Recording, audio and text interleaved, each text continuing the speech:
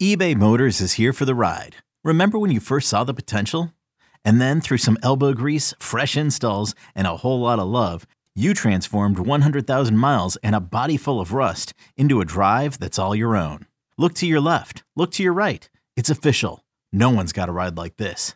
There's nothing else that sounds like, feels like, or looks like the set of wheels in your garage. With over 122 million parts, you can make sure your number one ride or die stays running smoothly. So there's no limit to how far you can take it. Brake kits, turbochargers, engines, exhaust kits, roof racks, LED headlights, bumpers, whatever your baby needs, eBay Motors has it. And with eBay Guaranteed Fit, it's guaranteed to fit your ride the first time, every time, or your money back. Plus at these prices, well, you're burning rubber, not cash. Keep your ride or die alive at ebaymotors.com. Eligible items only. Exclusions apply. Introducing the two-way V4, where groundbreaking fuel cell technology meets fresh foam cushioning for the ultimate performance. With fuel cell, each step feels explosive, delivering unparalleled energy return. Paired with fresh foam, experience maximum comfort throughout the game. Its lightweight textile upper offers support and breathability without sacrificing agility. Whether you're hitting the clutch shot or locking down the opposition, the two-way V4 gives you the tools to play at a high level. Learn more and purchase the two-way for yourself at newbalance.com. You could spend the weekend doing the same old whatever, or you could conquer the weekend in the all-new Hyundai Santa Fe. Visit HyundaiUSA.com for more details. Hyundai, there's joy in every journey.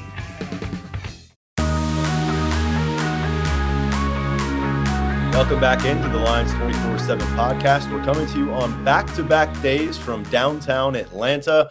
You'll hear from Daniel Gallen and Mark Brennan, my colleagues who are here on the scene with me in just a little while as we put this matchup into focus. The Peach Bowl showdown between number 10 Penn State, number 11 Ole Miss takes place at noon here in Atlanta on Saturday. We're excited to be in the stadium, home of the Atlanta Falcons. This time it'll be home of the Peach Bowl. We got to look at that facility. A couple days in practice action. We have practice reports over at Lions247.com, along with a ton of coverage from our time thus far following Penn State's bowl experience. But we begin with some intel on Ole Miss, the opponent in this matchup. We heard about them a little bit earlier in the month when this matchup was announced, and we focused on it here on the podcast. We're going to do that right now as kickoff nears with Jared Redding, who covers Ole Miss for our 24/7 Sports Network. I got to meet Jared in person here down in Atlanta, and now we have him here on the podcast. And thank you, sir. I know you're fresh off the practice field, your final look at Ole Miss practice of 2023, and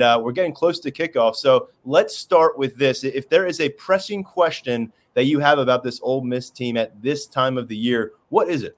Yeah, I think it's one of those is if you look at this matchup and you look at Ole Miss's history the last 2 years with bowl games and, just big games in general underneath Lane Kiffin, he's won a couple of them this year. But you have to question, with history on the line, with Ole Miss having a chance to win 11 games for the first time in program history, the trajectory the program is on right now, I think the thing you want to know is, can Ole Miss handle the moment in this one right here, in this matchup? Ole Miss has won 10 games for the second time in 3 years, had a chance to win 11, like I just said. But can they match Penn State's physicality on the line of scrimmage? I think that's going to be the factor on both ends. Ole Miss's offensive line has been banged up the last 3 games of the regular season and over the past month, and so you wonder if some of them are going to be ready to go and what combinations are going to work against Penn State defense, which is widely regarded as one of the best in college football. You've had a chance to speak with Ole Miss players throughout the week now at this point. I know Daniel Gallen on our site caught up with a bunch of Ole Miss defensive players for their thoughts on Drew Aller and Nick Singleton and other players on the offense. What are you hearing about Penn State out of the mouths of Ole Miss players and coaches this week that stands out to you? Yeah, I think it's just a general consensus that, regardless of conference affiliation, that Penn State's probably one of the best well-rounded teams, kind of across the board. And, quite frankly, probably one of, if not the best team they might face all year when it comes to just having everything accounted for, it kind of seems like. Because I know Penn State, obviously, from what I've researched, what I've heard from, their defense speaks for itself. One of the top scoring defenses, top in rush defense, top in pass defense, or within there. But they often overshadow an offense that isn't too shabby either. Maybe not as explosive maybe as Ole Miss's offense, but they get the job done on the scoreboard and they take care of the football. like what Ole Miss does. And so I think they realize that they're going to have their hands full. But, just hearing from them during the week and seeing them during the week, it seems like, they're not as tense, as they've kind of been in the past couple of years, especially late in the year. And they're playing a little bit loose and playing free and realizing, that, you go out there and you have fun, you play hard, you do your job, then good things could happen. Lane Kiffin was pretty excited about the fact that he didn't anticipate any opt-outs back in the initial Peach Bowl press conference. Things have changed a little bit. Ole Miss is down a defensive player. Can you tell us about what they're missing from the field this Saturday? Yeah, and Lane, start off with addressing that situation with Cedric Johnson, the Ole Miss's edge rusher, opting out to prepare for his pro football future, going to play in the Senior Bowl before going to the draft. That it was kind of a shocker with Cedric Johnson, because especially when you look at what Cedric Johnson has accomplished during his time at Ole Miss, and also kind of the weight that he bears as the recipient of this year's Chucky Mullins Courage Award, which is given to a defensive player who embodies, the courage and the will Chucky Mullins had. And you can look into that yourself. There's an ESPN 30 for 30 documentary on it. But the tagline is never quit, and he's opting out of this one. But at the end of the day, this is a business decision at the end of the day, and you have to look out to yourself at the end of the day. So he respects Cedric Johnson's decision.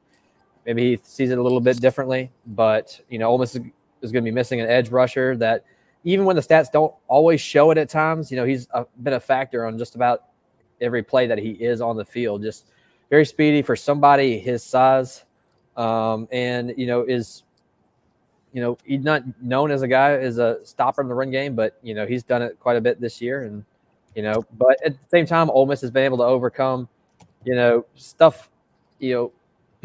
Players go to the sidelines for whatever reason, because Ole Miss has had some depth on the defensive line. I think that's been a big reason why Ole Miss defense has taken a big step in first year at Pete Golding. Speaking of steps forward, we saw Jackson Dart do that this year at quarterback for Ole Miss, completing 65% of his passes for nearly 3,000 yards, 20 touchdowns to 5 interceptions. Former USC quarterback, made the move to the SEC last year. How has he settled in, and what kind of a stage and test is this being viewed as for the Ole Miss QB? Yeah, I think when you look at Jackson Dart's progression from year one to year two, I think it's plain and simple, just being a second year in this system. With Charlie Weiss coming, the co-offensive coordinator, coming in at the same time, he's done a lot better job of not only playing free, but also taking care of the football while playing free. Not trying to force things so much, and just having a little bit more of that it factor that you want, as your leader quarterback. Because, if you remember correctly, there was a quarterback competition on paper from the outside, just because they brought in Spencer Sanders from the transfer portal, and they brought in Walker Howard, who a couple of years ago was one of the top prospects in the 2022 recruiting class. But, he's taken off and he has run with it. As far as the challenge that Penn State presents, I think, as I alluded to earlier, and as you probably alluded to all throughout the season, that, there's very few weaknesses with this Penn State defense, at least, on the surface. But his receivers have kind of brought it up subtly that, that this is one that, if they can get behind them, if they can hit the home run when they need to and just play smart, then I think Ole Miss has a chance, because, and Ole Miss is going to have to be balanced in this game too. It's not going to have to be just Jackson Dart, which is a big reason why Ole Miss kind of struggled to find his footing a little bit early on in the year, but they're going to need him to, get out of bad situations, have Quinshawn Judkins, kind of take the load off of him, and have his offensive line step up with some injuries the past couple of weeks of the season.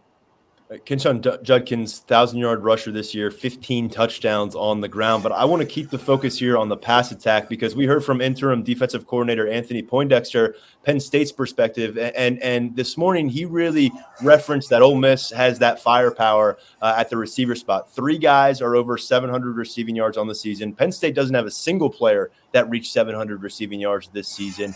Can you tell us about that trio? And I know Trey Harris is the guy that seems to be the explosive factor, averaging 18 yards per catch, and a guy who's got 850 yards, 8 touchdowns on the season. Him in particular, what kind of a matchup does he present? He's a matchup nightmare, I would just say, just plain and simple. You look at those three receivers, and the numbers are fairly balanced across the board. Trey Harris taking the most of it, and he wasn't even healthy for half the season too, and he's still able to. And so you could have possibly seen a 1,200-yard receiver going into this Peach Bowl, but he suffered a knee injury, his second game of the year against Tulane, and still managed to play through it and do his best. But it was after the bye week where he was already a factor, but you started seeing a lot more of the home run balls. And, you saw him kind of be the guy that defensive coordinators look at and say, do not let this guy beat us. But he gets a lot of attention, rightfully so, with his size, speed, and just big play capabilities, good ball instincts as well. And you look at Jordan Watkins, reliable receiver in the slot. He's, the guy who he'll hit a big play. He'll get the big play every once in a while, but you always rely on him to make catches. He's got massive hands. He tends to find himself open more often than not. And then Dayton Wade, he was a walk-on when he transferred from Western Kentucky going into last year. Has really made a name for himself with the speed. He's also made some freakishly good catches this year. And he was a guy that, a couple weeks after the regular season ended, he basically announced, not exactly formally, that he was going to be done after this year and he was going to go to the NFL, and he hasn't brought up anything about it since. But that's the general consensus that's out there, that he's going to leave after this year. But like you said, these guys have been balanced. They have a balanced passing attack. And part of that is the balance that Ole Miss has been able to show late in the year, and it's kind of proven more often than not to be kind of pick your poison. But that's if the offensive line can do its job and give Jackson Dart time to find it, based on the improvements that you saw from Jackson Dart this year. And saw Ole Miss is having a little bit more options, which is they lacked last year. I mentioned Judkins being a 1,000-yard rusher, but you look through and there's 5 games out of 12 where he finishes at less than 4 yards average per carry. 2 of the last 3 games of the regular season, he's under 4 yards per carry. And I know that much of that probably ties into the offensive line. This is an area where, when reviewing Ole Miss the last few weeks, it seems to be a little bit of a question mark because of some injury issues, performance issues. And then I look at the other side of the trenches. Penn State's #1 nationally in run defense. So when you see that matchup, is that maybe the biggest concern for Ole Miss, establishing themselves up front offensively? Oh, 1,000%. And I think that's the reason why you saw Ole Miss's offense really struggle the last 3 weeks of the season. Going into Ole Miss's pretty much the biggest matchup of the season, and maybe of the Lane Kiffin era, up to the point where they played Georgia on the road, back-to-back national champions, 20-plus game win streak. They lost their right tackle, Micah Pettis, with a broken foot just a couple days before they were going to play that game. And then during the first drive of that game, they also lost the left tackle who filled in for the previous left tackle, who moved over to the right tackle, and lost him with an ankle sprain, which, looking at him in practice, he still has that ankle taped up. It's still kind of question mark up in the air is if he's going to play. I would bet on him trying to go with it and see what happens based on what we've heard up to this point. But Micah Pettis is a huge loss, especially in the run game. He is – that's what his forte, I guess, is, so to speak, is just moving guys out of the way, big body, being able to pull and being able to, hit the second level and get the guys downfield. I think they've tried different combinations between that stretch a little bit. But like you just said, Penn State's got the #1 rush defense in the country, if I'm not mistaken. I think underneath 70 yards a game, if I'm thinking at the top of my head. So I think, this game for Ole Miss is going to be won or lost in the offensive line. And, when you have Quincy McGee, Victor Kearney, transfers who come in to do their job, and, Jeremy James, who was previously the right guard all year long, moved back to what was previously his spot at right tackle, and what they're going to do with Caleb Warren, who's played center this whole year, seeing if maybe he could play guard. A lot of question marks up there. And so I think, yes, they're healthier than they had been over the last month, 2 months, since, everything kind of seemed to go downhill with injuries. But at the same time, this is without question going to be the biggest test of the season, I would argue. Penn State surrendering 69.7 rushing yards per game. That's actually 11 yards better than any other team across the country. Let's finish here, Jared, on the subject of Ole Miss versus Penn State. Give us a player to watch that you haven't mentioned yet here on the podcast, and give us your prediction on the final score and why you're going in that direction. That's a tough question to answer because I think there's one I feel like on the offensive and defensive side of the ball. Go for it. I think on the offensive side of the ball, we've talked about the receivers. We talked about Quinshon Judkins. We talked about Jackson Dart. Talked about the offensive line. But a guy who's been a lot more factor, not just in the run game, but in the passing game in the past or the last couple games of the season was the tight end Caden Prescorn. He transferred in over the offseason from Memphis. He was also a guy who was banged up and hurt, missed the first 3 games of the regular season, and hasn't really been a factor in the passing game up until the last couple of games, against Georgia, against Louisiana Monroe, and against Mississippi State. You may look at the stat sheet and you may see maybe 2 touchdown catches all year long, but he has been used a little bit more as a weapon. He's always been phenomenal as a run blocker, and you saw that when the run game started to find its footing midway through the year. Being able to do what they did against LSU, against Auburn, and kind of in the middle of the pack, Arkansas as well. But I feel like that this is going to be a game where, because of the challenges that Penn State presents, he's going to be used as a blocker, obviously, but have a little bit more options to go with. And I think that's a guy to kind of keep your eye on a little bit. It may not be as flashy on the paper, but the reason why Ole Miss's offense has been able to step up when it's needed to more often than not to go to 10-2 since his injury has been Caden Prescorn. And on the defensive side of the ball, I think you can point to many guys up front. I think Ole Miss's defensive line is most definitely the strongest suit on the defensive side of the ball. I would look out I got 2 guys. The edge rusher, Jared Ivey, who transferred in from Georgia Tech for the 2022 season, taking a big step from year 1 to year 2. Just his size and quickness off the ball, kind of a bully on the line of scrimmage, kind of been the opposite, or not on the same, but on the opposite side of Cedric Johnson. And I think the defensive tackle, J.J. Pegues, is up in the middle. He's an Oxford, Mississippi native, started his career at Auburn, transferred to Ole Miss to come back home. And, he's a guy that, he's done some good things. And even though the stats don't show it, he's been a factor. And Ole Miss was one of the top leaders in the country in sacks up until that Georgia game. And they've been a little bit quiet on the stat sheet the past couple of games. But if they're going to win this one, like I said, it's going to be one up front. And what do you got for a prediction for us? I know I threw you 2 questions at once there. So score prediction and your reasoning for that prediction. This was something that I thought about before we recorded. We at Inside the Rebels did our Fearless Forecast, which is basically our score predictions. And I said 24-20, but I picked Ole Miss, and here's why. I think if you look at this game on the surface and you look how well-rounded Penn State is, even regardless of conference of affiliation, the amount of NFL talent that's on their roster, I think you could argue in a lot of aspects that Penn State might be the better team. And I would tend to agree with them in a lot of ways. But this is just a gut feeling thing. And it's not just because I write for an Ole Miss site. It just kind of feels like the perfect storm for Ole Miss. But we also said that 2 years ago when they lost the Sugar Bowl to Baylor with a chance to win 11 games as well.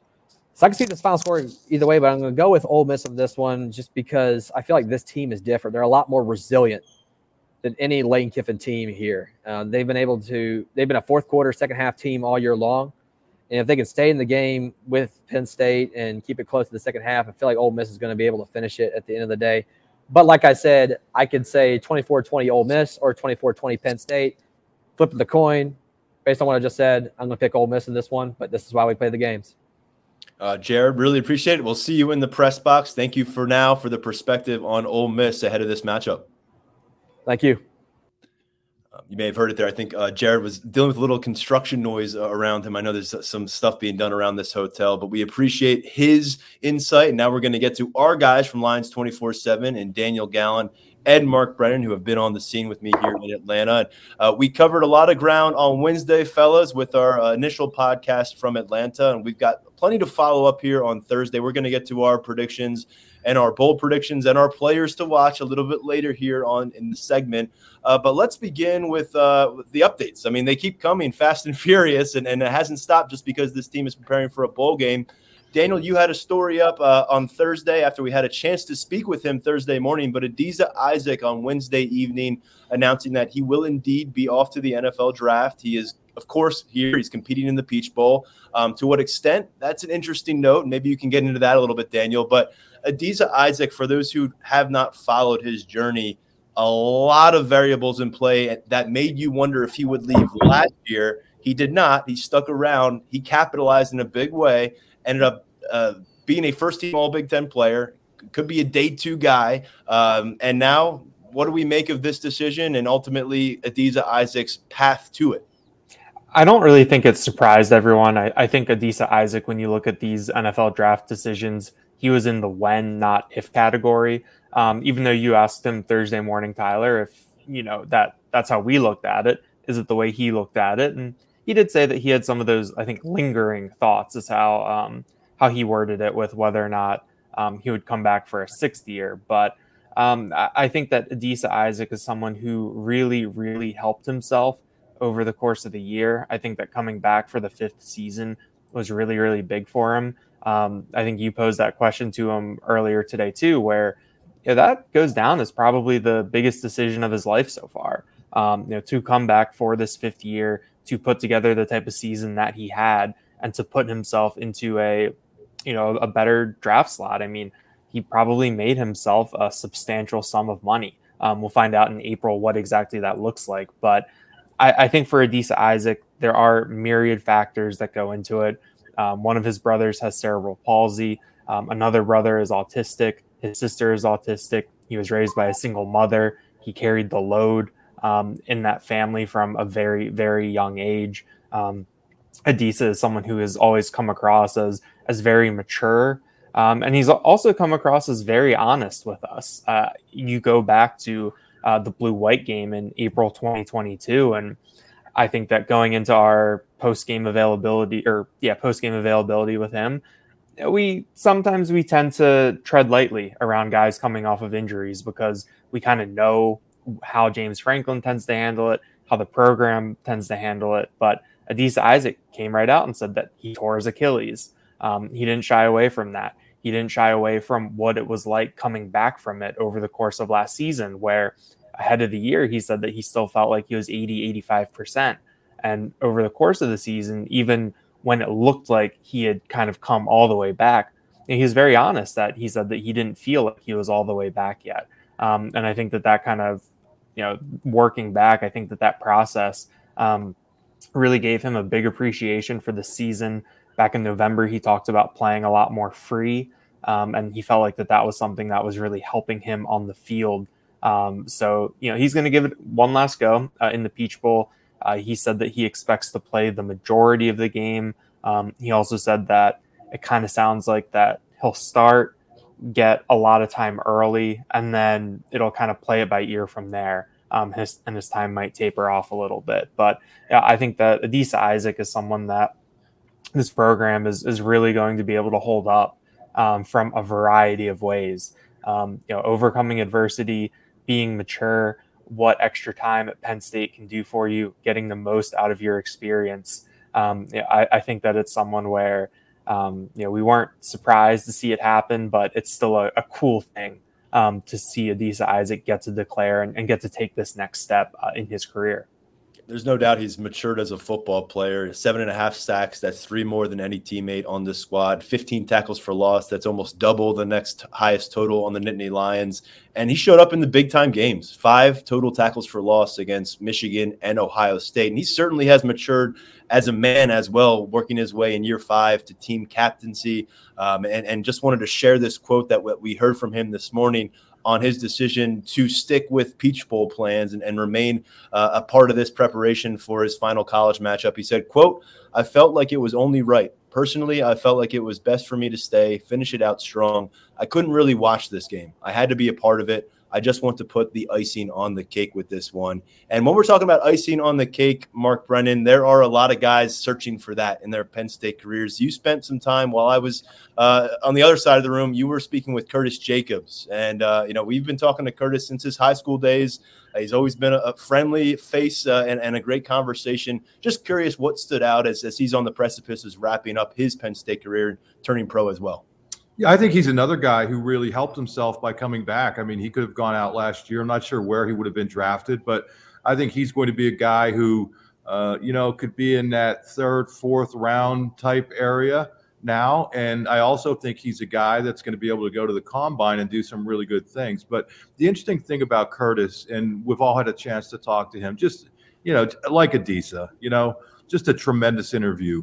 And, willing to share, the things that were important to him. And I asked him specifically, coming back, where did you improve from last year to this year that makes it feel like this is the right time to go when last year it wasn't?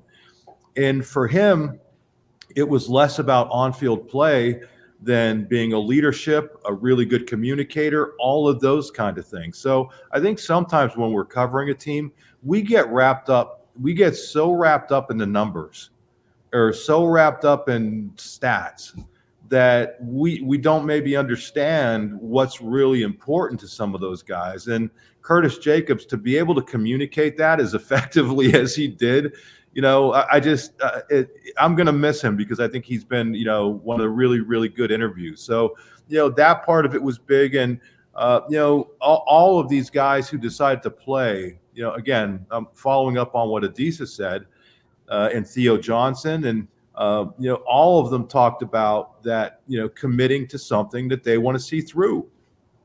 And I think that's important, and that's not a knock. And he said it. It's not a knock on people who decided not to stay and play. Everybody has their own reasons for doing what they're doing. This has become a business for them at this point. These are business decisions that they're making.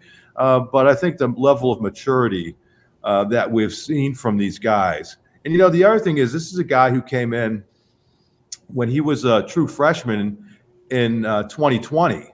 So he comes in the COVID year, thinks he's going to have an opportunity to learn from Micah Parsons. And, Micah, it looked like he was going to be on that team. He was with the team right up till the preseason. And then when the Big Ten began monkeying around with the schedule, Micah decides to go. So Curtis was a guy who had to play early in his career, and he was on some bad teams. He was on some really bad teams. And that's another hallmark of this class, I think, is that they were on teams that were 500 type teams or below 500 teams and decided to stay with it, where everybody could have scattered. And this is one of the things that Curtis said. Everybody could have gone their own separate ways when things weren't going well, but they kept it together. Did they get to their ultimate goal, the college football playoff? No, they didn't get there. But look what they're ending up with. You're coming off of one New Year's Six win, and the last time the Rose Bowl would have been played in its conventional format of Big Ten, Pac-10, or Big Ten, Pac-12, whatever you want to call it at this point. I guess you don't call it anything now. Pac-0. Yeah, and now you're in an opportunity to become the first team to win all 6 major bowl games. So I think that's really something they could hang their hats on. And it was nice to be able to get a chance to talk to those types of players, even though I'm disappointed that this bowl doesn't do a media day where we have access to all the players, because I think that's very valuable. I do think the fact that we got a chance to talk to these certain players was pretty cool. You brought up a great point, because Theo Johnson, Curtis Jacobs, guys who came to campus in the midst of, before the COVID year, and then eventually COVID takes over 2020. They were coming to a team that won 11 games the year before, and Journey Brown was back, and Micah Parsons was back. And I don't need to rehash it, but we all know where the team was coming out of 2019 into 2020. 2 years into their careers, they were 11-11. In Nittany Lions uniforms. Since then, they're 21-4, looking to make it back-to-back 11-win campaigns. The only losses along the way, of course, Ohio State and Michigan. But, yeah, it has been quite a turnaround. Those guys have been a part of it. And another one of those stalwarts of this roster, another one of those big personalities on this roster is Devon Ellis. He is somebody who has not announced his plans yet for 2024. He's a fifth-year guy, but like Caden Wallace, who we discussed before, and like Adisa Isaac, he has the availability of that COVID year if he were to use it to remain on campus for a sixth season. We haven't seen a lot of guys do it, but Jonathan Sutherland, PJ Mustipher took COVID eligibility, and of course, Sean Clifford did it. We're still waiting to see if anyone does it this time around. Daniel, you spent a lot of time with Devon here on Thursday morning. What kind of vibes were you picking up from him and regarding what's next for him and really where he's gotten to in his career? A guy who flat out earned the starting job as this season went on. I don't know if folks realized it, but he took over that spot from Hakeem Beamon about midway through and ran with it the rest of the way alongside Zane Durant. Devon Elise told us earlier today that he's going to announce his decision after the Peach Bowl. I don't know if it'll be a Jesse Luketa situation where directly after the game he says that he's not sure, but by the time we get to the press box, the graphic is out. But it'll be interesting to see what he chooses. I think that he's one of those guys where, you know, coming back for a sixth year, how much more can you really boost your stock? How much more can you really do? I think that what he's shown over the second half of the year, I think has been really impressive, but it was really good to spend some time with Devon today. I mean, I think the way that we split up over the course of the season, I think that he's someone that I don't necessarily get to spend a lot of time with. I think that usually it's you or Mark, Tyler, talking to him. And he's also someone that you usually go to ask about other people because he's so well connected in that locker room.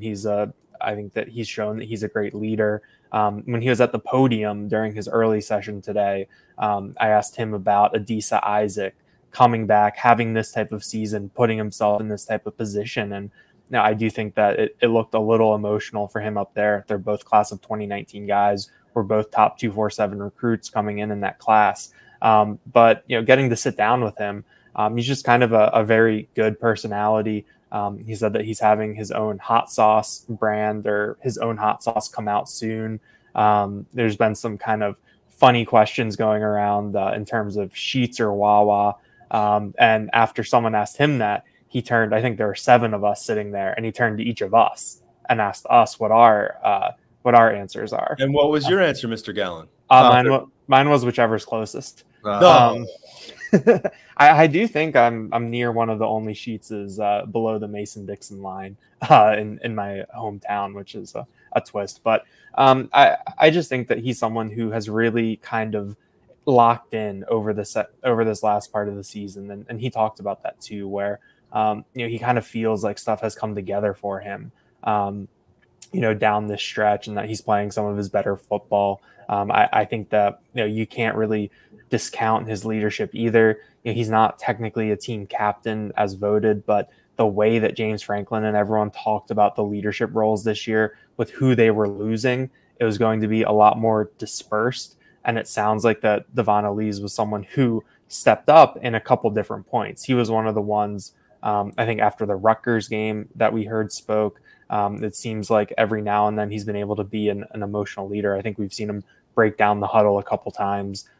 He's someone who I think has really made a big impact. And down the stretch of the season, I think he was finally able to expand that impact a little bit more beyond the intangibles into tangible production on the field. And we'll see when he makes his announcement if that's enough to kind of propel him to the next level, or if he wants to use that to propel in the next year to try to make a run at the NFL in 2025.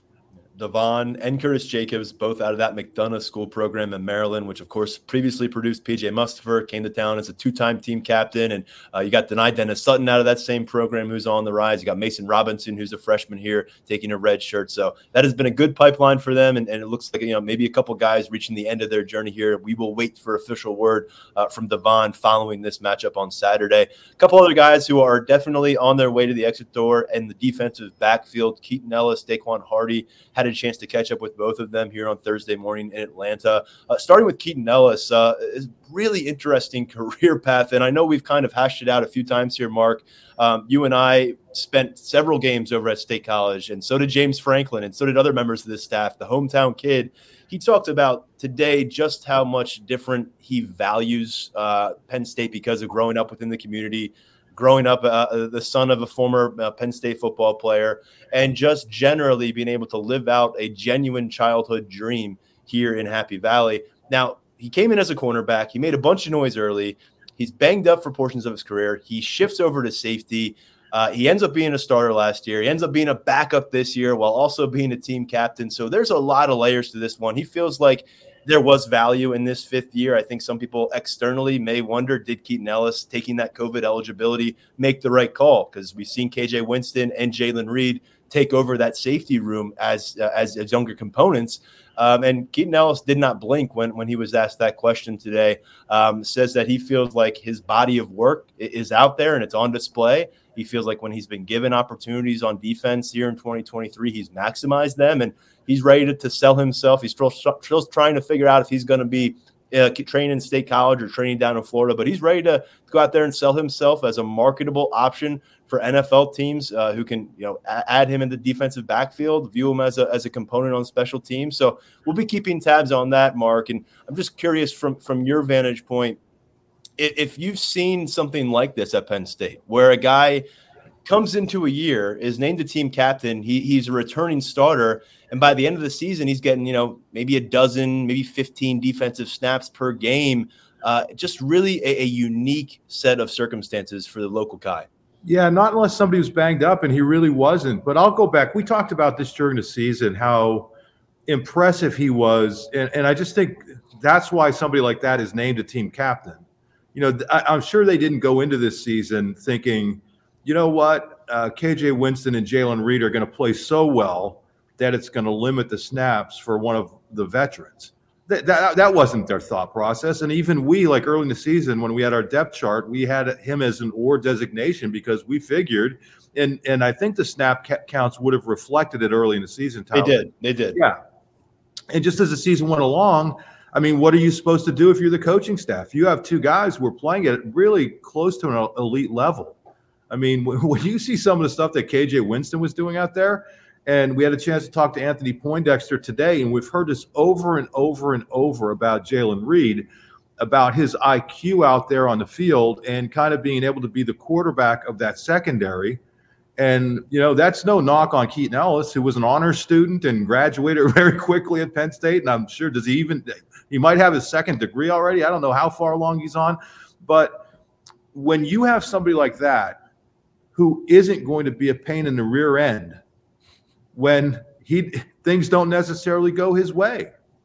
Now, we could argue, would he have been better off coming out last year? I don't know. I mean, I think we kind of know who Keaton Ellis is. And I don't know that he's ever going to be a starting level player in the NFL. And that's not a knock on Keaton. That's like, if you're predicting somebody could be a starting level player, that's like an early round draft pick. But what could he do at the next level? He can be your core special teams guy. He could be somebody who could play anywhere in the secondary because he was all over the place. He can play close to the ball. He can play back in space. And he goes through this year, and he was the ultimate team guy. Now, I know that nobody's drafting somebody based on being the ultimate team guy. Otherwise there would be a bunch of end of the bench guys in college basketball that everybody's cheering for at the end of the game. But that's not who Keaton Ellis is. He was a legitimate player. And I don't think his odds are going to be any different now than they would have been last year. Will they be better? No. But everything is going to rely on if he gets the opportunity. And I think this is one guy from this class that James Franklin owes it to him to bang the table to get him into the NFL Combine, to do whatever he can do. I don't know how that works, but if you're James Franklin, I think you pull whatever card you can, because this guy sacrificed for the team and could have been a divisional force. He could have been somebody who was an issue. And instead, he was the exact opposite. He was one of the strong points. So I obviously think very highly of Keaton. I know his family. I've known him since he was young. He went to school with the intern. He was a year ahead. So I look at that as on a personal level too. But just looking at it strictly, from him as a player, he's going to have an opportunity. Will it work out for him? We don't know. But that's all you can ask for at this point of your career. Yeah, and out of the many people who may have been surprised that those two took over the safety room, Keaton Ellis may not have been one of them. He told us last year in Pasadena that KJ Winston was a future All-American. So he knew the room he was returning to, and he embraced it, and it ended up how it ended up. But he had nothing but positive things to say about the Penn State experience and Anthony Poindexter as his positional coach for these last few years. The other defensive back I wanted to get to here, who is competing in his final Penn State game on Saturday, is Daquan Hardy. We referenced this earlier in the week that he announced he's going to the 2024 NFL Draft, another one of those 2019 prospects who could have returned for a sixth college season if he chose to do so. As expected, discussing it with him Thursday morning here, that punt return stuff, yeah, that was really good for his draft stock. I do wonder if that doesn't happen, is he a little more tempted to come back here? He said that he was in James Franklin's ear for 4 years about being a punt returner, and James Franklin had done a little hindsight 2020 conversation with us midway through the year when Daquan Hardy returned a couple punts for touchdowns in his first game at that position. But beyond that, just a little bit more about the scope of Hardy that I picked up from this conversation Thursday. He was silently committed to Buffalo in the winter of his senior season after being the star of the state championship win for Penn Hills. Still was sniffing around for Power 5 opportunities. He made an official visit to Penn State in January of 2019, and he left without an offer. And Terry Smith said, hey, we're going to stay in contact. But at that point, there was like a week left before signing day. He had the silent commit to Buffalo as kind of a safety net of sorts, and he wasn't feeling all that rosy about Penn State showing up with an offer. Within 48 hours of signing day, he gets the Penn State offer. He becomes that last addition to the 2019 recruiting class. And we heard from James Franklin on signing day, that press conference 5 years ago or whatever it was, that they were overthinking it with Daquan Hardy. They were looking at the measurements and they weren't focusing enough on the football player who they had witnessed in person, the staff did, his performance in the state championship game. And so he's at the finish line here. He's kind of an understated guy, Daniel, but we've all had conversations with him. He's not going to beat the drum for himself. He's not going to yell about much, but he really turned into a dynamic weapon for Penn State over the years. Not only was he fantastic in slot coverage for most of the last few seasons and really stabilizing that nickel position, but he stepped up on the perimeter at times this year at the cornerback spot, and of course earned all Big Ten status as a special teams returner. What a fantastic story based on what I just laid out, to go from a Buffalo silent commit to an all Big Ten defender and an all Big Ten special teams player. I think the one thing that really stands out about Hardy this year is he missed those first couple games of the season, and he didn't say why. He wouldn't talk about that when he came back, but when he did come back, he was like a man on a mission.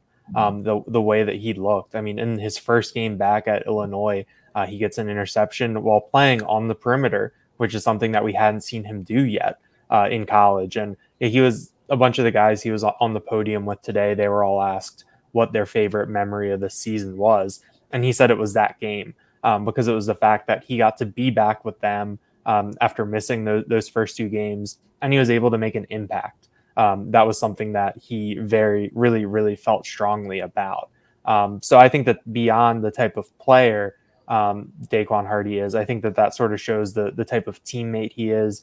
And I think it shows the buy-in that James Franklin had throughout the season from some of these players and how some of these veterans approach the year. But I do think that the punt return piece of it is really big for him. I think every once in a while you see someone at that NFL level who gets to exclusively be a special teamer in that role. And I think that this opens just another door for Daquan Hardy to get out there, because I think that when you think about him finding a role on special teams, I think most of us, our minds went to, he's going to have to go somewhere, be a gunner, and go down, be on punt team, be on kick team, really do that thankless work. But this just opens another door. It's another avenue for him to try to make a team, to show what he can do with the ball in his hands. And if a team has a pick and they're trying to figure out what they can get out of a cornerback beyond just playing the nickel, this is something else that they can do. So I think that Daquan Hardy too is someone who benefits from some of the trends in football in terms of nickel essentially being a base defense for a lot of teams now. I think that opens up opportunities for him, but I do think that where he is right now versus where things were a week before signing day when he was coming out, it's a world of difference. And I think that kind of like we talked about with some of these guys earlier, he's someone that Penn State can hold up again as a proof of development, the showing of results of what happens when you stick with it and what you're able to accomplish. Back on signing day last week, Alan Zamitis, who works on Penn State staff now, former All-American cornerback for the Nittany Lions, knows the position very well, played extensively in the NFL for several seasons. He talked about that slot corner role, and he said if you find success there, you essentially have a PhD at the cornerback position. So he's got a lot cooking for himself, does Daquan Hardy. He'll be 5'9" forever. That's not going to change. He's added about 15 pounds now at Penn State. He's 180 pounds versus 165 pounds or 160 pounds when he got to campus. But it's been cool to see him overcome some of those shortcomings that are just natural with his abilities on the field. And we really saw more of that here in 2023. We'll be right back on the Lions 24/7 podcast. This episode is brought to you by Progressive Insurance. Whether you love true crime or comedy, celebrity interviews or news, you call the shots on what's in your podcast queue. And guess what? Now you can call them on your auto insurance too with the Name Your Price tool from Progressive. It works just the way it sounds. You tell Progressive how much you want to pay for car insurance, and they'll show you coverage options that fit your budget. Get your quote today at Progressive.com to join the over 28 million drivers who trust Progressive. Progressive Casualty Insurance Company and Affiliates.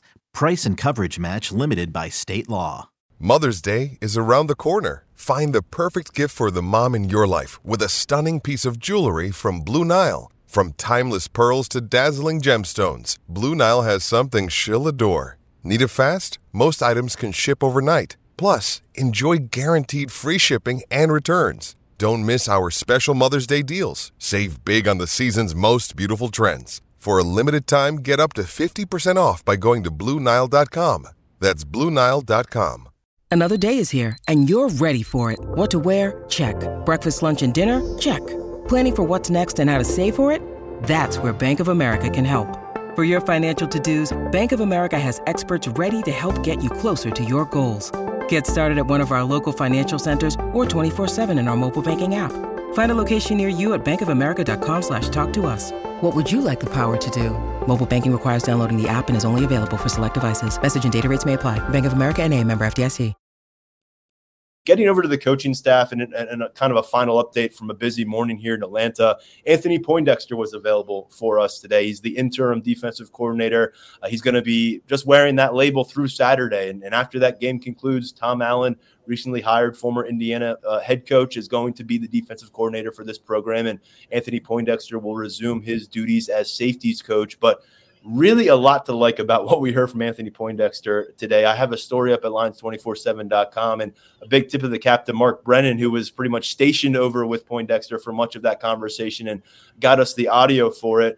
Mark, this is a guy that we wondered. Tom Allen hired. He openly told us, did Anthony Poindexter in a press conference setting a couple weeks ago, that he had, quote, several conversations with James Franklin regarding the open defensive coordinator job. He's got defensive coordinator history back at UConn. It's a different level, but James Franklin found his head coach of the defense in Tom Allen, and it still sounds like, based on what we heard from Anthony Poindexter, that he still has a hell of a safeties coach that's on board with this Penn State team.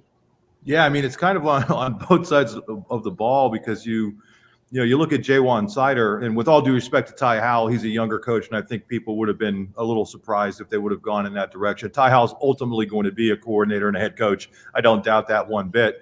But I look at Jaywan Sider a little bit differently as a guy who could really pick where he wants to go if he wanted to, and he's choosing to be here. And I think Dex, it's the same thing. He was asked about it up on the podium. I wasn't in there. I know Daniel was. About the College Football Hall of Fame. Penn State went there yesterday, and he couldn't have been more uncomfortable talking about that because he doesn't like to talk about himself. And then he was asked about it at one of the breakout podiums, which I'm sitting at now. And again, he was completely uncomfortable talking about himself. He was asked multiple times about Tom Allen and had nothing but positive things to say about Tom Allen, talking about how when Dex worked at Purdue, He knew what Tom Allen was all about because we know how good that Purdue offense was and what Tom Allen was able to do against it. So all about that. And then I asked him, I tried to do it in a very respectful way because it's not an easy thing to ask. But everybody's wondering about it. It's so how do you handle that when you want the job but somebody else gets it? And he gave a great answer. I don't have it verbatim in front of me, but I have it. Want me to read it real quick? Can you say it? I'll give it back to you, Mark. Here's what Anthony Poindexter said when Mark asked him about the fact that Tom Allen got the job and he was under consideration. He did not. He said, quote, "I got into coaching to help kids and I have a passion for football. Really, I want to see kids experience what I experienced. I had a lot of experiences through my playing career, and if they can just feel some of those moments and I can help them feel some of those moments, that's all I really want. I don't have to be in charge. I don't have to be the guy. I had those moments in my life. I just want to work with a really good organization with really good people and win games. And that's what Coach Franklin created here. He created that for me and my family." Back to you, Mark. Yeah, and that's the perspective of somebody who's in the College Football Hall of Fame, right? That he doesn't need the spotlight on him. And so long as he's helping kids. Now, does that mean he won't leave for a job at some point if he has the opportunity? I don't know that. I mean, we don't know what's in somebody's heart or what opportunities may open themselves up. But we also know this, that I think Penn State's now in a position where it has the money that if you want to keep this caliber of coach, not as a coordinator, you're going to make it worth his while financially and responsibility wise and all these things. And I think we've seen the responsibility that James Franklin's been willing to give him as they've gone through these coordinator changes. But I don't know that he could have handled it any better. And I didn't expect anything less. I mean, I only expected him to handle that really well, but I did want to know how he felt because there were a lot of people out there who wanted him to get the job. I mean, there are a lot of fans out there who wanted him to get the job, and understandably so. And the fact it didn't work out that way, it's kind of the way, big time sports is. And that's what we're dealing with. We're talking about big time business, big time sports. And, this isn't all, sunshine and flowers now. It's you're shooting to be at a certain level and coaches are going to make the decisions they have to make. But for him to be that magnanimous about the whole thing, I just think is tremendous.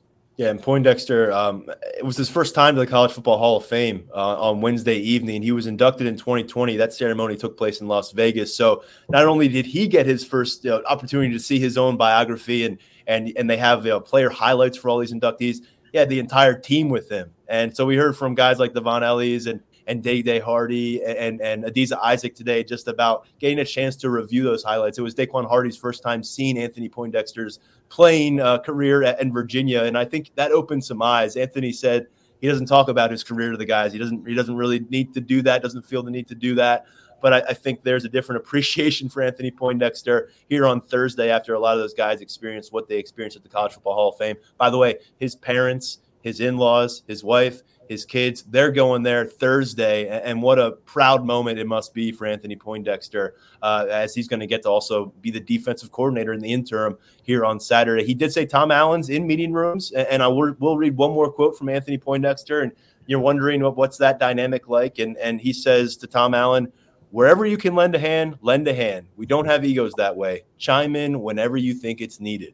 So they're off and running. He says he's excited to get started with Tom Allen as they officially kind of settle into their new roles after this matchup. Tom Allen, of course, defensive coordinator and linebackers coach now. So something to keep tabs on moving forward. But I think if you're a Penn State supporter, if you're an Anthony Poindexter supporter, by the way, this is the guy who was in the mix for the Virginia head coaching job a couple of years ago, you're really happy about the feedback that we're getting here from the man himself on Thursday in Atlanta. Getting back to the game itself and some of the components involved here, who's out of the game for Penn State? You can cross-chop Robinson's name off the list because he declared his opt-out a couple weeks ago, declaring for the NFL draft as well as a junior. Johnny Dixon, this is unofficial, but we haven't seen him on the practice field with Penn State since November. And again, a newsbreaker at 24/7 Sports, Matt Zenitz, reported on December 15th that Johnny Dixon was expected to opt out. If he's going to put an announcement out there, he's running out of time. It was brought up to Anthony Poindexter today. Poindexter said that's a James Franklin question. Maybe it'll get asked on Friday to James Franklin, or maybe we'll just show up to the stadium and Johnny Dixon won't be there, and we'll just all watch Penn State play football without Johnny Dixon. But regardless, let's look at those two spots, fellas. Chop Robinson's gone. We know how impressive he was off the edge and even going in the interior at times. And then at the other spot, you've got Johnny Dixon, where you like the cornerback depth, but this was a guy who was such a dynamic defender. 4.5 sacks, led all cornerbacks across the FBS level. We know what he's accomplished in coverage in recent seasons. So, Daniel, when you look at these two components that we expect to be missing for Penn State's defense, which is a little more glaring to you? I think cornerback, trying to replace Johnny Dixon, I think that one stands out a little bit more. I mean, you ask any defensive end about their depth and the praise for Zariah Fisher and Amin Vanover. I think that we know what those guys can do. And then Jameel Lyons is someone that I think that room and that whole defense is really, really excited for. So I think that at defensive end, none of those guys are Chop Robinson yet. But I think that the sum of those parts can really help. But I think when you look at cornerback, there's just a lot of youth there. You go down the depth chart, you have Kalen King, Daquan Hardy, Cam Miller, and then you have a pair of true freshmen in Zion Tracy and Elliott Washington. There's a lot of excitement for both of those. KJ Winston said that he's really, really excited to see those two guys get extended reps through bowl preparation and to get out there on the field. But I think that those are two guys that are going to be going against an Ole Miss passing attack that is pretty prolific. You got 3 guys with at least 700 receiving yards. Anthony Poindexter was kind of marveling at that a little bit earlier today, how impressive that is. One of those guys, Trey Harris, is averaging more than 18 yards a catch, and he's a bigger body at 6'2" and more than 200 pounds. So there's going to be some challenges there. But I think in terms of those two opt-outs or potential opt-outs that we know of right now, I think that cornerback is going to be a little bit more intriguing. And beyond that, Johnny Dixon was such a key player in that Prowler package and moving him around. So that's kind of another domino that's going to fall and someone else that you're going to have to replace in another role. So it'll be interesting to see what that secondary looks like. I think at this point, Anthony Poindexter and Terry Smith have a little bit of the benefit of the doubt in being able to coach these guys up. But I think that's where I think potentially that's going to be could be a fun, interesting, curious area to watch with Tracy and Washington potentially getting a lot of run. And I would even keep an eye on King Mack in slot coverage potentially. Yes. I know they love what he can do there. He's a safety, but they love what he can do in that slot coverage. And maybe he gets a chance here with Dixon presumably unavailable. And Cam Miller, of course, for as much as we talked about the ability of Dixon to get to the backfield, Cam Miller racked up 3 sacks this year.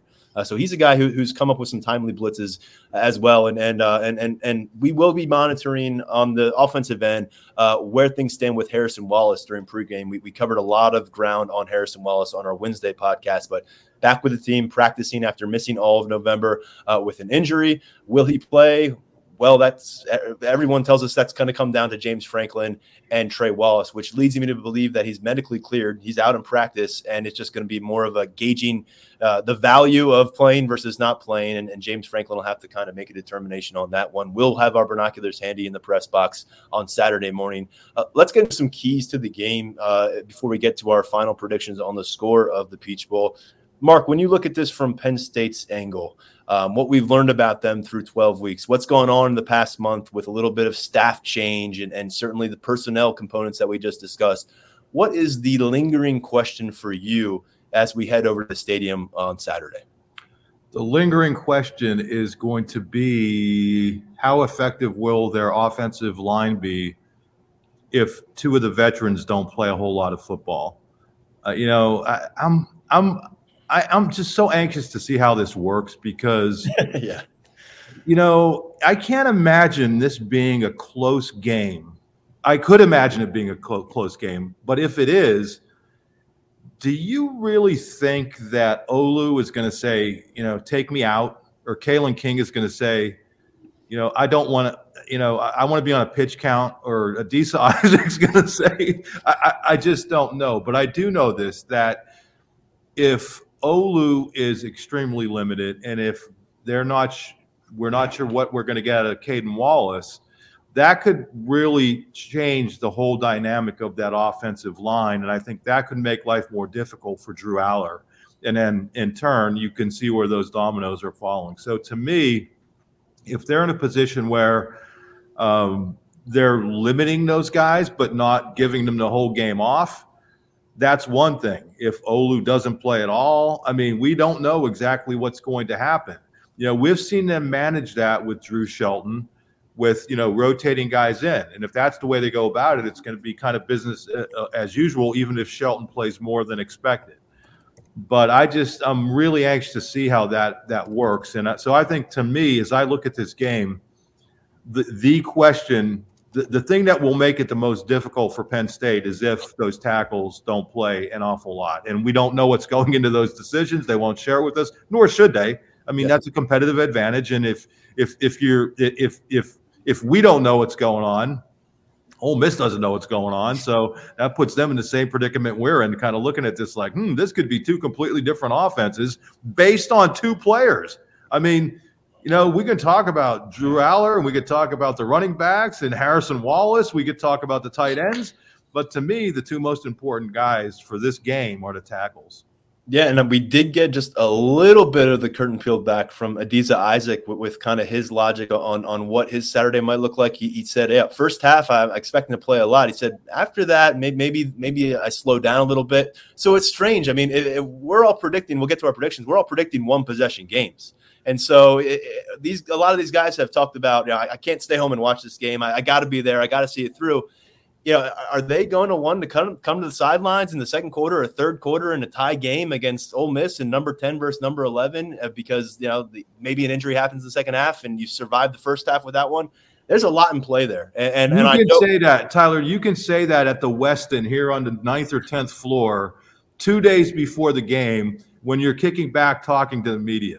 When the adrenaline is flowing and the stadium's packed and fans from both teams are going nuts and it's your last game ever, I mean, maybe they have first of all, I would not blame them for doing whatever they do. I just don't think any of them are wired that way. So I'm hoping it is a close game. So we get to see these guys as much as we possibly can because I think all of them are really good players. And, of course, Kalen King, Theo Johnson, Daquan Hardy, other guys who know what they're doing in 2024. It does not involve Penn State football. Kind of all fall into this category of, is there a pitch count in play that Penn State staff is having to work with? And because he always references Saquon Barkley, does James Franklin in this kind of conversation. And, well, remember, Saquon was talked about being the first pick, and he played in the Fiesta Bowl.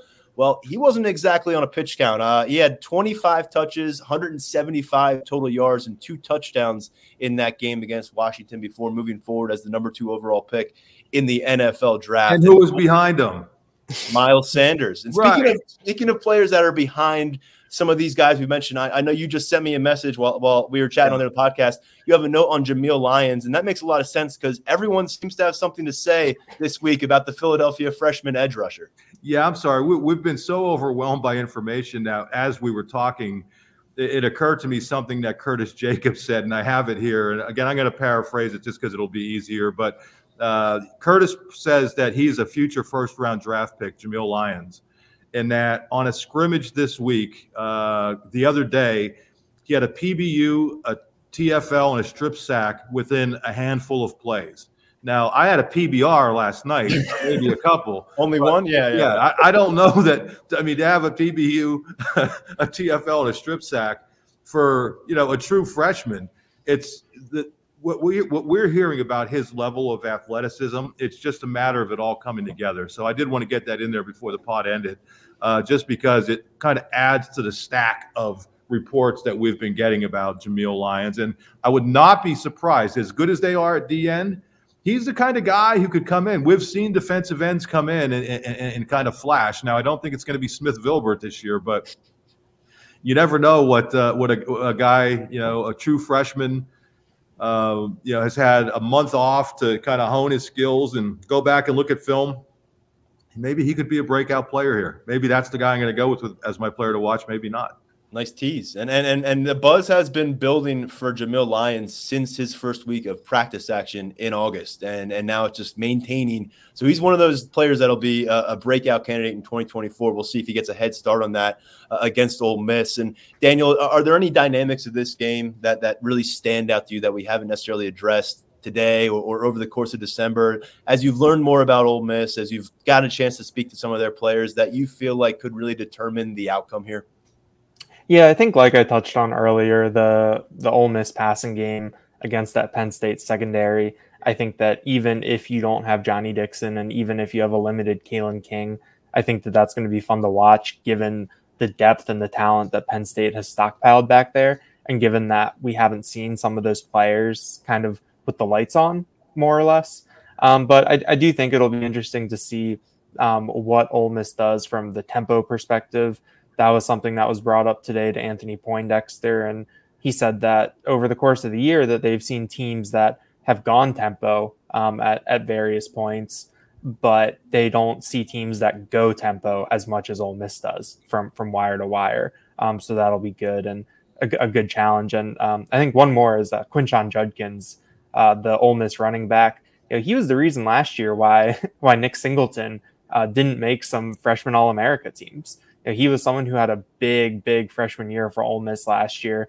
His numbers are down a little bit this year, similar to Nick Singleton, but I think that he's a very talented back. And as Anthony Poindexter got asked, like, who does he remind you of over the course of his career? And whoever asked the question said, you played with Tiki Barber, you've seen all these players through your career. Who does he remind you of? And Anthony Poindexter said, well, we go against two pretty good backs every day in practice, in Katron Allen and Nick Singleton. I think that the comparison was made a little bit more to Katron than Singleton with Judkins, but I think that how that Penn State front stacks up, I think that they're operating pretty full at the defensive tackle spot and with the linebackers, but I do think that run game will be interesting to watch too.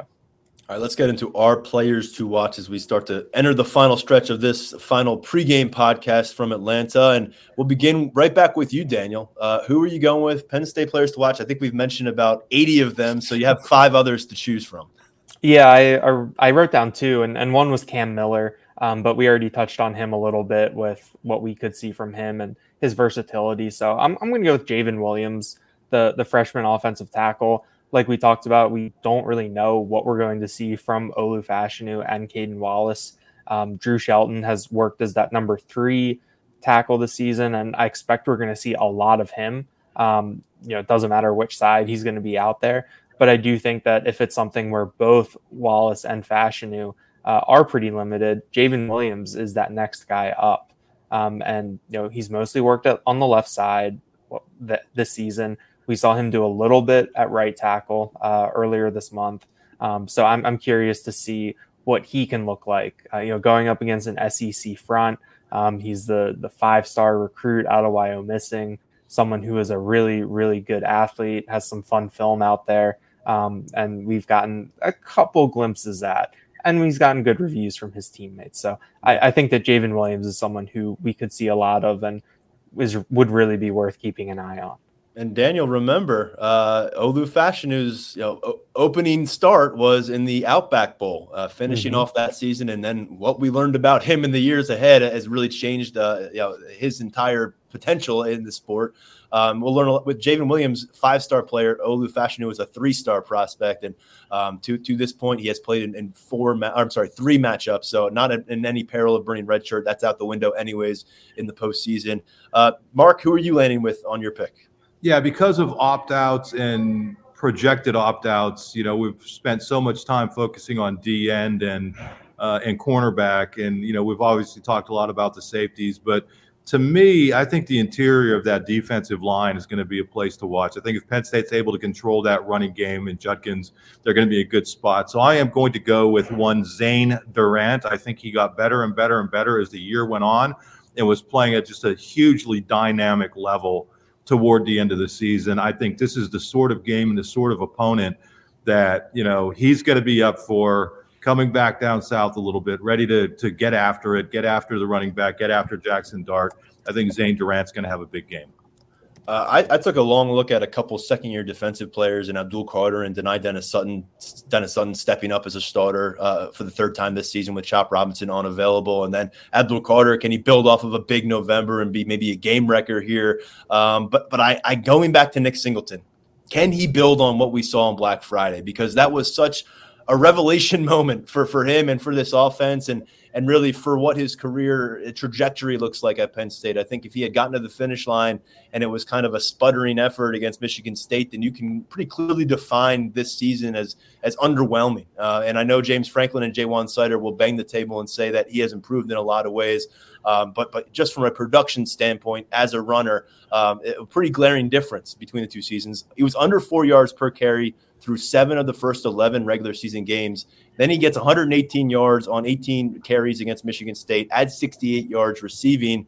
And lo and behold, things are really set up for him in a national spotlight to wash a lot of those bad tastes out of his mouth from the previous portions of this campaign.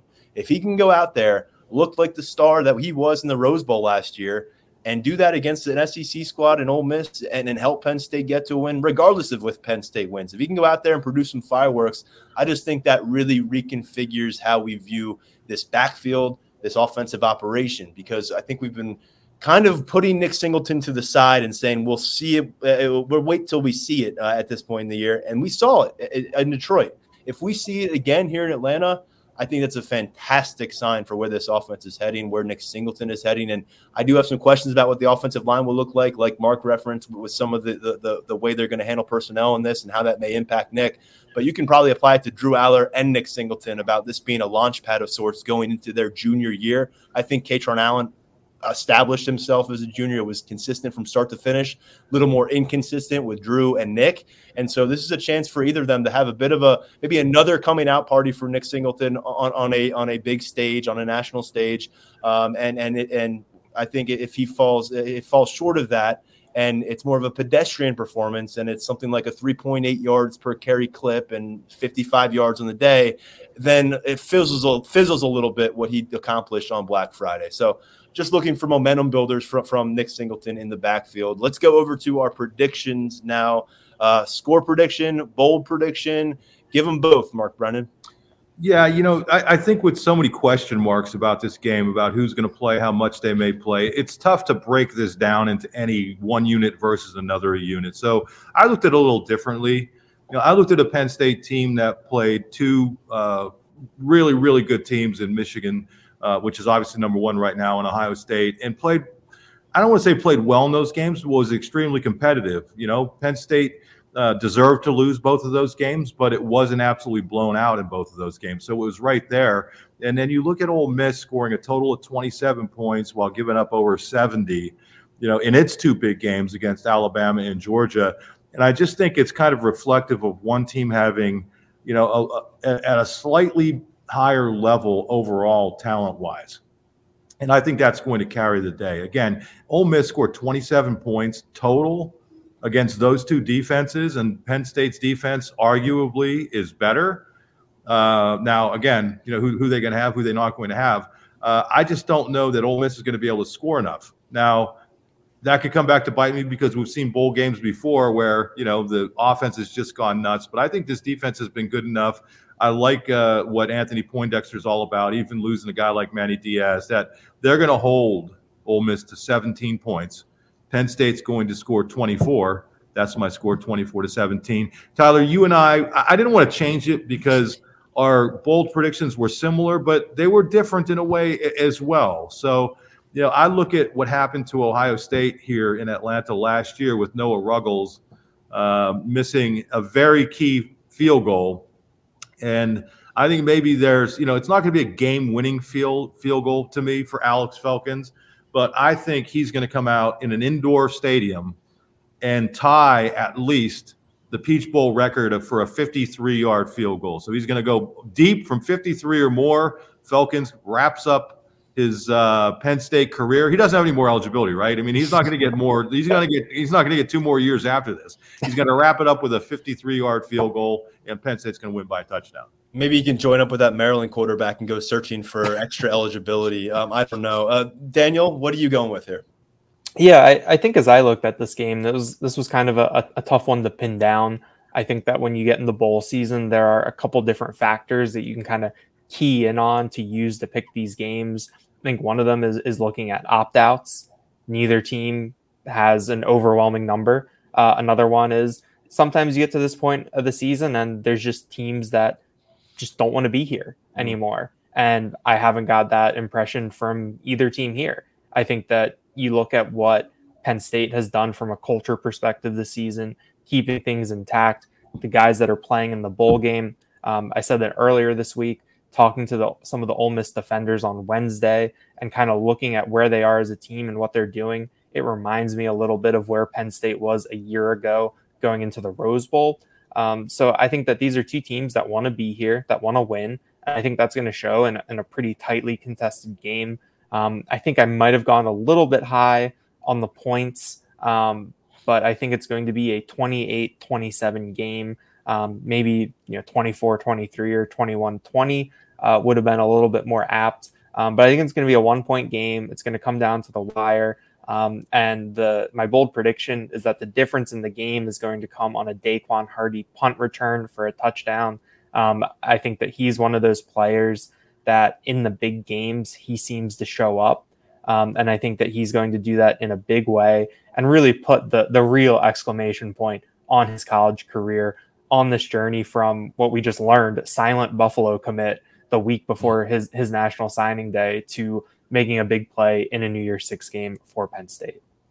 I'm with you guys in terms of the investment on both sides of this matchup. I think it's a good thing that we get to cover a bowl where it feels like you have two competitors who are motivated to go out and win the game, and that extends from the staff to the players. So I do think it'll be a competitive matchup. I don't think someone's gonna fade off to the side here, and ultimately I'm predicting a one-possession game as well. I think the difference here will be the ability for quarterbacks to stay comfortable. I think Ole Miss is down an edge rusher in Cedric Johnson, and they don't have as much depth in that department as Penn State's able to do, and making up for the loss in the absence of Chop Robinson. And I also believe that based on the 12-game sample size, that Drew Aller is going to be very careful with the football.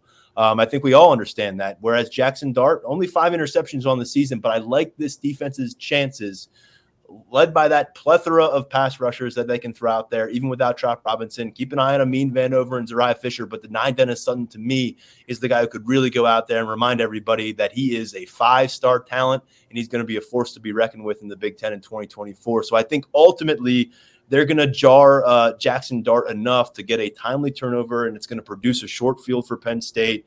I think they're going to come away with a 30-23 victory. Theo Johnson scores a touchdown to end his Penn State career in style. And bowl predictions staying in the special teams realm. I guess we're all in the same wavelength here. I also believe Felkins is going to finish his career on a high note.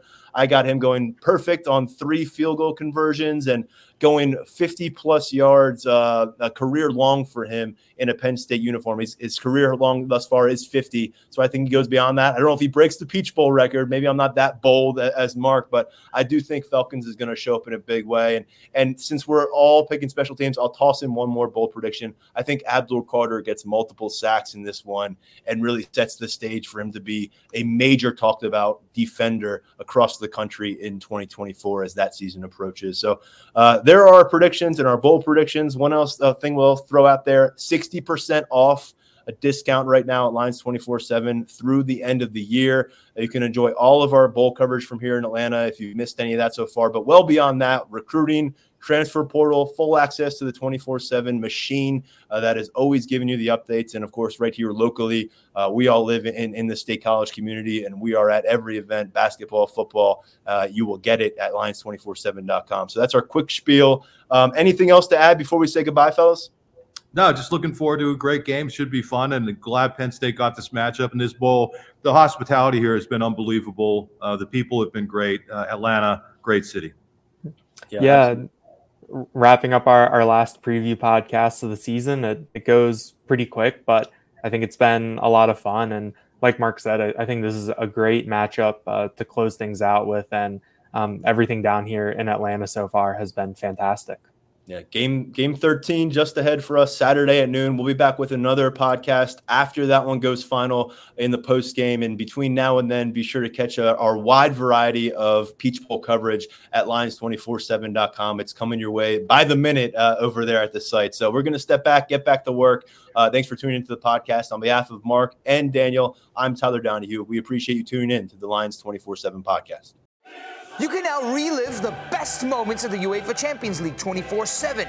The UEFA Champions League channel is a new 24-hour streaming channel serving non-stop goals, highlights, and full match replays from the world's most prestigious club competition. Reminisce on your favorite moments, legendary players, and brilliant goals with the UEFA Champions League channel, streaming around the clock on Pluto TV and the CBS Sports app.